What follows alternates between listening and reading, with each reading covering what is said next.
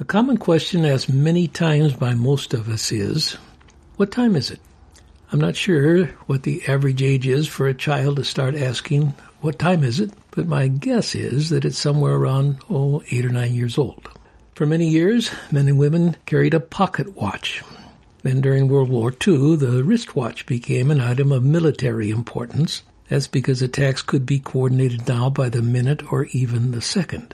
The world's first commercial electronic digital wristwatch was introduced in 1972. The cost was $2,100 or about $12,000 in today's currency.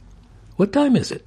We live in an increasingly time-conscious world. Welcome to the Before We Go podcast featuring Dr. David Maines and his wife, noted author Karen Maines. Here's David and Karen Maines.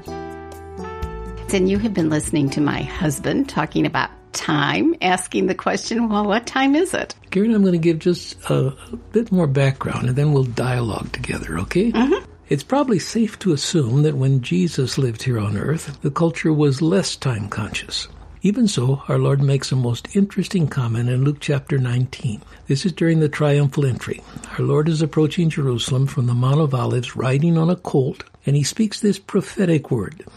The days will come when your enemies will build an embankment against you and encircle you on every side. They will dash you to the ground, you and the children within your walls. They will not leave one stone on another because you did not recognize the time of God's coming to you.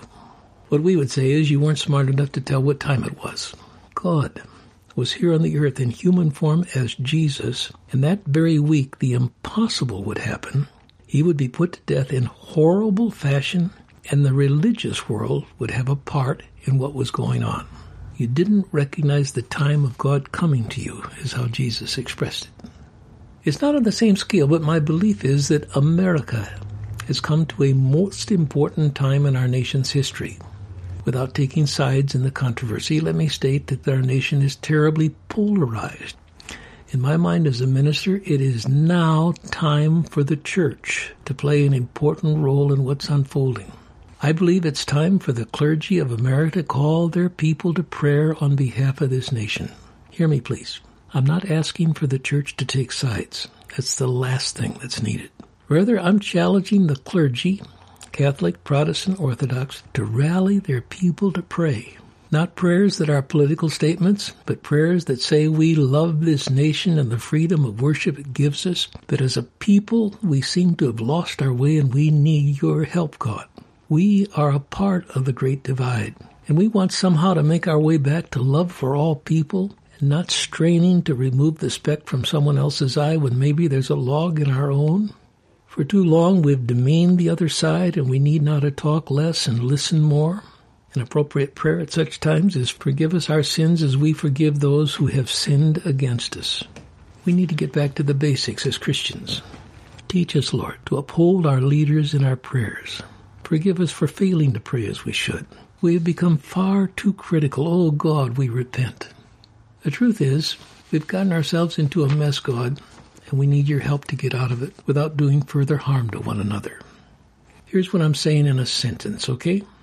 The time is now for the clergy of America to call their people to sustained and earnest prayer on behalf of this nation we love.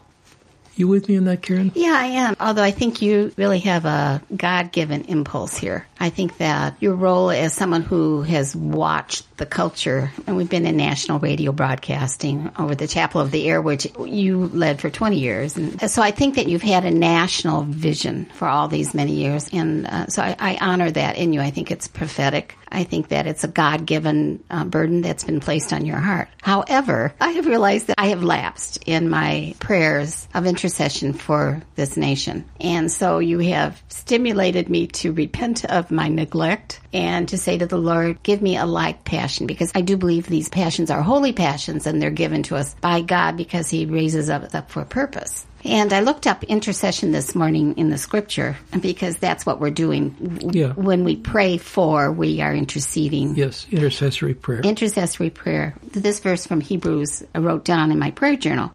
But because Jesus lives forever, he has a permanent priesthood.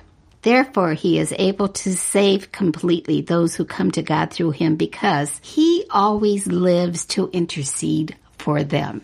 It's beautiful. So when we intercede, this is what helps me. And this is an imaginative prayer practice I used to do all the time and have become neglectful in it. I would think of Jesus interceding in an intercessory prayer that just went on, never ending. And in my mind, I could see this ring of circle, hundreds and thousands of saints who joined with him from all over the world, interceding with him who intercedes constantly for us. And so to help myself be a practitioner of this kind of prayer in my mind, and this is an imaginative tool, I would place myself within that intercessory ring. Wonderful. And then I would just let those unspoken prayers, the ones the Spirit prays through us. We don't know how to pray. Scripture tells us, and the Spirit enables us or prays through us. Just open up my being to that intercessory practice. So that I pledge, that I, Karen Maines, want to make a vow that I will begin to step into that circle of intercessors and lift my heart up in prayer as the Holy Spirit stimulates it to pray for this nation and for the sort of the laxity of the local church. I think sometimes the local church is confused as to what to do, but we can pray. We know we can do that. And through history, I believe you have a book in hand. I think it's one of those extraordinary stories you're going to tell out of the history of the United States. For people who feel like they're small and their prayers don't make any difference. I remind them of our own American history. One of the great revival times was 1857-58. There were lay prayer groups all across this country. It spread from the East first and then the Midwest and up to the far West. People coming together to pray. It all began in New York City. Now, to give us the years again on this. 1857-58, and you have to realize this was a horrible time in terms of the country. The Civil War began 1861. So there was all this dissent and terrible division. Animosity and division in public discourse. Yes. Yeah, like now. Yeah, only without the media to make it, nonstop media to keep focus on it all the time. But it was something that no one could let go of. There was a tug of war going on, and there was their side and our side, that kind of thing. In New York City, the churches were struggling. The old North Dutch Church was on hard days. They weren't sure what to do. They decided as a last-minute thing they would hire a fellow who had no clergy background. He had been a businessman. His Good name choice. was Jeremiah C. Lanphier. Say his name again. We were laughing. Jeremiah C. Lanphier. Okay, you probably haven't heard of him except in my sermons every so often when I bring up his name. But he found that his own personal prayer times were helpful to him. When he would be discouraged, he would turn to prayer, and he thought maybe other businessmen would like to pray with him. So he said on this given date, it was in 1857, I don't remember the exact day, but he advertised a prayer meeting. He sent little flyers around in the neighborhood, and we would pray from 12 until 1. He was the only guy. At the first prayer meeting. Yeah. A prayer group of one. That was for the first half hour. Okay. But after that, he was joined by one person, then by several others. So at the end of the first meeting, there were 6 people. I'm anticipating an extraordinary story that's building here. So how many after the first meeting They decided they would meet for another week. Okay. And they had 20. Okay. And the following week, they had 40. And then they decided that they would make it a daily event. And then all of a sudden things... So all day or just a certain time in the day, every day? Every day. Okay. Well, not on Sundays, but every day they would meet from 12 until 1. Right. Within 6 months, 10,000 businessmen oh, my word. out of a population of 800,000 were gathering daily in New York City for prayer. And what started there began to move all across the country because God was working in response to those prayers. Here in Chicago, 2,000 people joined together for prayer in the Metropolitan Theater. That's how many was that? 2,000. 2,000. I can't imagine 2,000 Chicagoans doing that today. One of the problems they had was there were so many people they had to set up rules. You can't pray for more than 5 minutes. Great. But there were incredible stories that went on. In Kalamazoo, I remember one story where someone had said, I request the prayers of this group for my unconverted husband. It was a woman, a wife. Yeah, obviously. a wife had, and almost instantly somebody stood up and said, I have to be that man. I have a praying wife. She prays for me all the time. I want you to pray for me too. But then when he sat down, another guy stood up and said, no, I think I'm that person. Before, there were 5, 6 men, and that there was a time, even in the prayer meeting, when these people came to the Lord. It was an amazing thing. So that swept all the way across the nations. That prayer movement that began in New York swept all across the nation. It was a wave. And, it was interrupted by the Civil War. But even during the Civil War, there were huge numbers of conversions. In the Confederate ranks, in the soldiers, there were 150,000 men who came to the Lord during those days. Because there were campfire meetings when then the people would pray together. It was just a time when everyone said, yeah, this is where we are. This is what has to happen. We have to come to the Lord and ask Him to help us. Before doing this podcast, I've shared with several people, in fact more than that probably, saying I think it's the time for the pastors of the churches, Catholic, Protestant, Orthodox, to call their people to prayer. And it sounds like, what difference is that going to make? But this momentum began to build. I found when I would talk about this, they would say, you can't get people to pray about this. It's divisive, But I've not found that to be the case. I'm in a prayer group for revival every Wednesday. The same people get together. You pray by phone. We do it by phone. People from all over the country. Not a large group, just, 7 or 8 people. And very diverse. Politically diverse. Yes. Yeah. But we've learned to pray together, and we have learned how to learn from one another. That's one of the common statements when the people come together. We learn so much. Hearing each other pray. You're not giving little lectures, mini lectures on prayer. You're just praying, so you're learning as you hear other prayers. It's gone on for several years for us, and we've never gotten in an argument on anything political, And you wouldn't, because it would ruin the spirit of the group. Yeah, it's been wonderful. David, I think there are listeners, people who are catching this podcast, and they've gotten to that point, and you think there's just nothing that can be done. Everything is so dark, and we're calling one another names. And you do have this constant media. It used to be a time where you had media reports at various times in the day, but now you have daily, hour by hour by hour, news coverage that repeats and repeats and repeats. And it influences us with what is negative.